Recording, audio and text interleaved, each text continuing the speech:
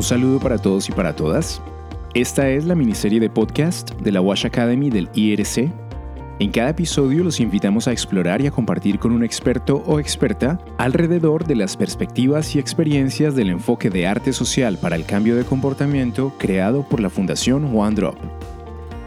En esta oportunidad estamos con Samara Gutiérrez, coordinadora de arte social para el cambio de comportamiento para Living Water International en México, quien nos hablará acerca del rol clave que juegan los agentes y líderes de cambio, así como de la importancia de su movilización para alcanzar la sostenibilidad en las intervenciones. Samara, bienvenida, ¿cómo estás? Hola, mucho gusto, muchas gracias. Bueno, Samara, para iniciar quisiera preguntarte, desde tu punto de vista, ¿qué es un agente o líder de cambio y cuál es su papel en una comunidad? Pues bueno, para mí un agente de cambio, un líder de cambio es una persona que busca el bien común. Desde su familia, de su comunidad hasta otras esferas. Es una persona que busca el cambio para mejorar problemáticas o situaciones en sus contextos. Son personas activas, creativas, que movilizan a otros. También son personas que se involucran con su entorno, que gestionan con otros miembros de su comunidad o personas de instituciones, promotores, para crear, ¿no?, actividades para promover el cambio. Samara, ¿cuáles serían los principales desafíos a los que se enfrentan a diario los agentes o líderes de cambio? Yo creo que uno de los principales desafíos es movilizar a otros al cambio, ¿no?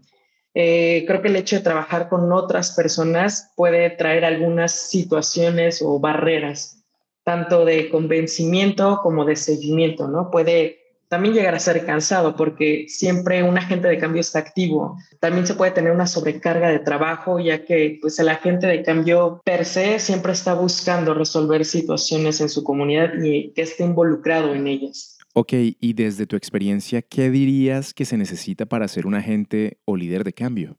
Desde el saberse una persona que asume un rol en su comunidad, en su entorno, ¿no? Saberse un líder, un agente que puede movilizar y motivar a otros.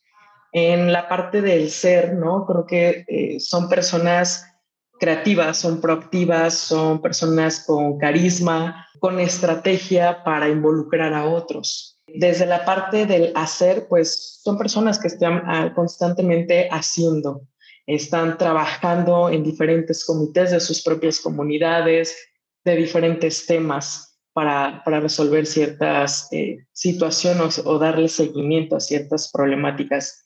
Desde la parte teórica, al menos aquí en el proyecto, buscamos confiarles y darles herramientas que puedan ayudarles a desarrollar su rol, ¿no? Muchísimo más seguros de lo que están haciendo. También buscamos conectarse con, entre otros agentes de cambio de otras comunidades para profundizar situaciones, compartir aprendizajes. También en la parte relacional, buscamos, ¿no?, que se pueda relacionar con instituciones, ¿no?, con promotores de diferentes instituciones gubernamentales. También buscar, ellos mismos, ¿no?, buscan personas que puedan apoyarlas, desde los delegados, los comités de agua u otros comités, ¿no?, de sus propias comunidades. Y en la parte familiar, creo que siempre el apoyo, ¿no?, de la familia para un agente de cambio es sumamente importante, ¿no?, porque lo sigue motivando a su trabajo, a su tarea, ¿no?, como agente de cambio. El hecho de que sus hijos, sus padres, sus esposos, sus madres, los estén constantemente alentando para que sigan trabajando es muy importante, ¿no?, el reconocimiento de su entorno como un agente de cambio. ¿Podrías compartirnos algunos ejemplos de agentes o líderes de cambio con los que has tenido el placer de colaborar en tu proyecto? Pues son muchos, ¿no? Realmente. Justo hace un par de días tuvimos el primer encuentro de agentes de cambio del proyecto Guanajuato, donde se conjuntaron aproximadamente 40 agentes de cambio, ¿no? Pero mencionaré a una de ellas, se llama Silvia, es una agente de cambio de una comunidad que se llama Estación de Lourdes, aquí en el estado de Guanajuato. Silvia es una enfermera jubilada de su comunidad. Ella participó en el proyecto primeramente como parte, ¿no?, de los procesos de creación de cortometrajes. Ella fue parte, ¿no? De actriz, ¿no? De los cortometrajes que se realizó en su comunidad sobre el pago de la tarifa del servicio de agua, ¿no? De esto se trataba el cortometraje donde ella participó.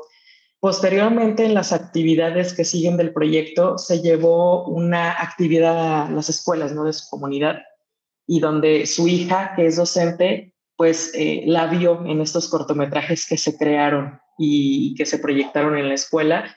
Y eso para ella fue una motivación muy grande, ¿no? El que su hija, que es docente, llegara hasta su escuela, este cortometraje que ella había hecho con un grupo de personas de la comunidad.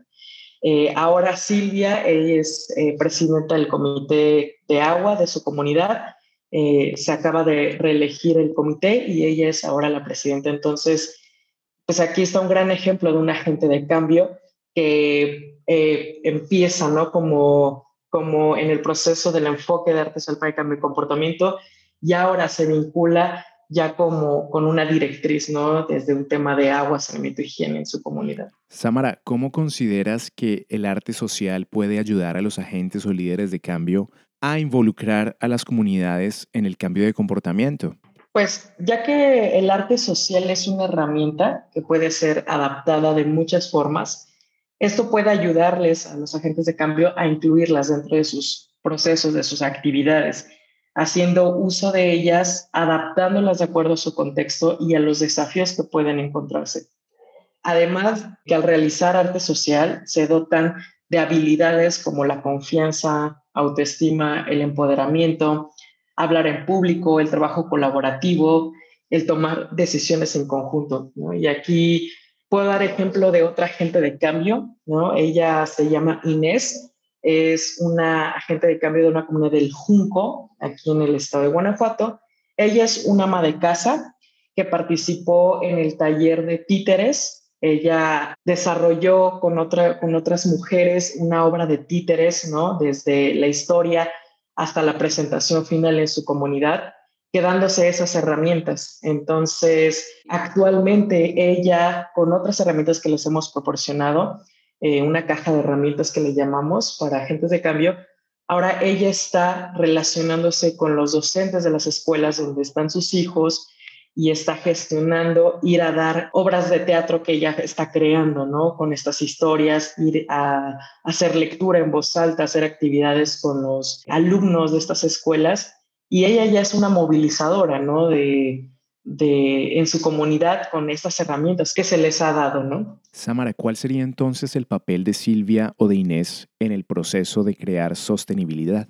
Pues es fundamental, ¿no? El hecho de tener agentes líderes de cambio en las comunidades, eso hace que pueda haber una sostenibilidad, ya que son ellos los que están en su comunidad, ¿no? Los que viven ahí, los que trabajan ahí, que están sus familias ahí. Entonces, el hecho de que haya estas herramientas que ayuden a ellos a seguir motivando a otros en su comunidad, pues va haciendo crecer, ¿no? El compromiso, el cambio con otros pobladores de las comunidades, ¿no? Van sumando a otros a este cambio y también van relacionándose con instituciones que ya también tienen una relación con la comunidad, ¿no? Como lo son los docentes de las escuelas, los centros de salud, promotores municipales, ¿no? Entonces ellos se van conectando también con estos agentes institucionales y así va llegando esta sostenibilidad, ¿no? Donde el trabajo lo van haciendo ellos y a través, ¿no? También de otros entes que van sumándose al proceso. Y para finalizar, ¿qué le dirías tú a los nuevos agentes o líderes de cambio que apenas están iniciando en este compromiso social? Bueno, aquí voy a citar a Elisa, ella es una agente de cambio de Mangas Cuatas y dice, imagínate que en nuestro país o comunidad todos fuéramos agentes de cambio, ¿cómo estaríamos? ¿No? Entonces, para mí cuando ella menciona esto, me inspiró mucho porque les diría, imaginemos cómo serían nuestros entornos si todos sumáramos al cambio, que se empieza de poco a poco, que habrá situaciones en las que se enfrentarán, sí, pero si no lo hacemos nosotros, si no lo hacemos ahora, ¿quién y cuándo se va a hacer? ¿No? Que siempre se van a necesitar a más personas que se unan a esta labor, así que siempre son bienvenidos, que es sumamente reconfortante usar nuestras herramientas, usar el trabajo en equipo para hacer y ver el cambio que queremos. Samara, muchísimas gracias por haber compartido este espacio con nosotros. Muchas gracias por la invitación y no solamente me queda decirles que se unan, ¿no?, a este proceso de arte visual para el cambio de comportamiento y como agentes de cambio, ¿no? Todos podemos sumar desde nuestra trinchera. Acabamos de escuchar a Samara Gutiérrez, coordinadora de arte social para el cambio de comportamiento para Living Water International en México, en este episodio de la miniserie de podcast de la WASH Academy del IRC.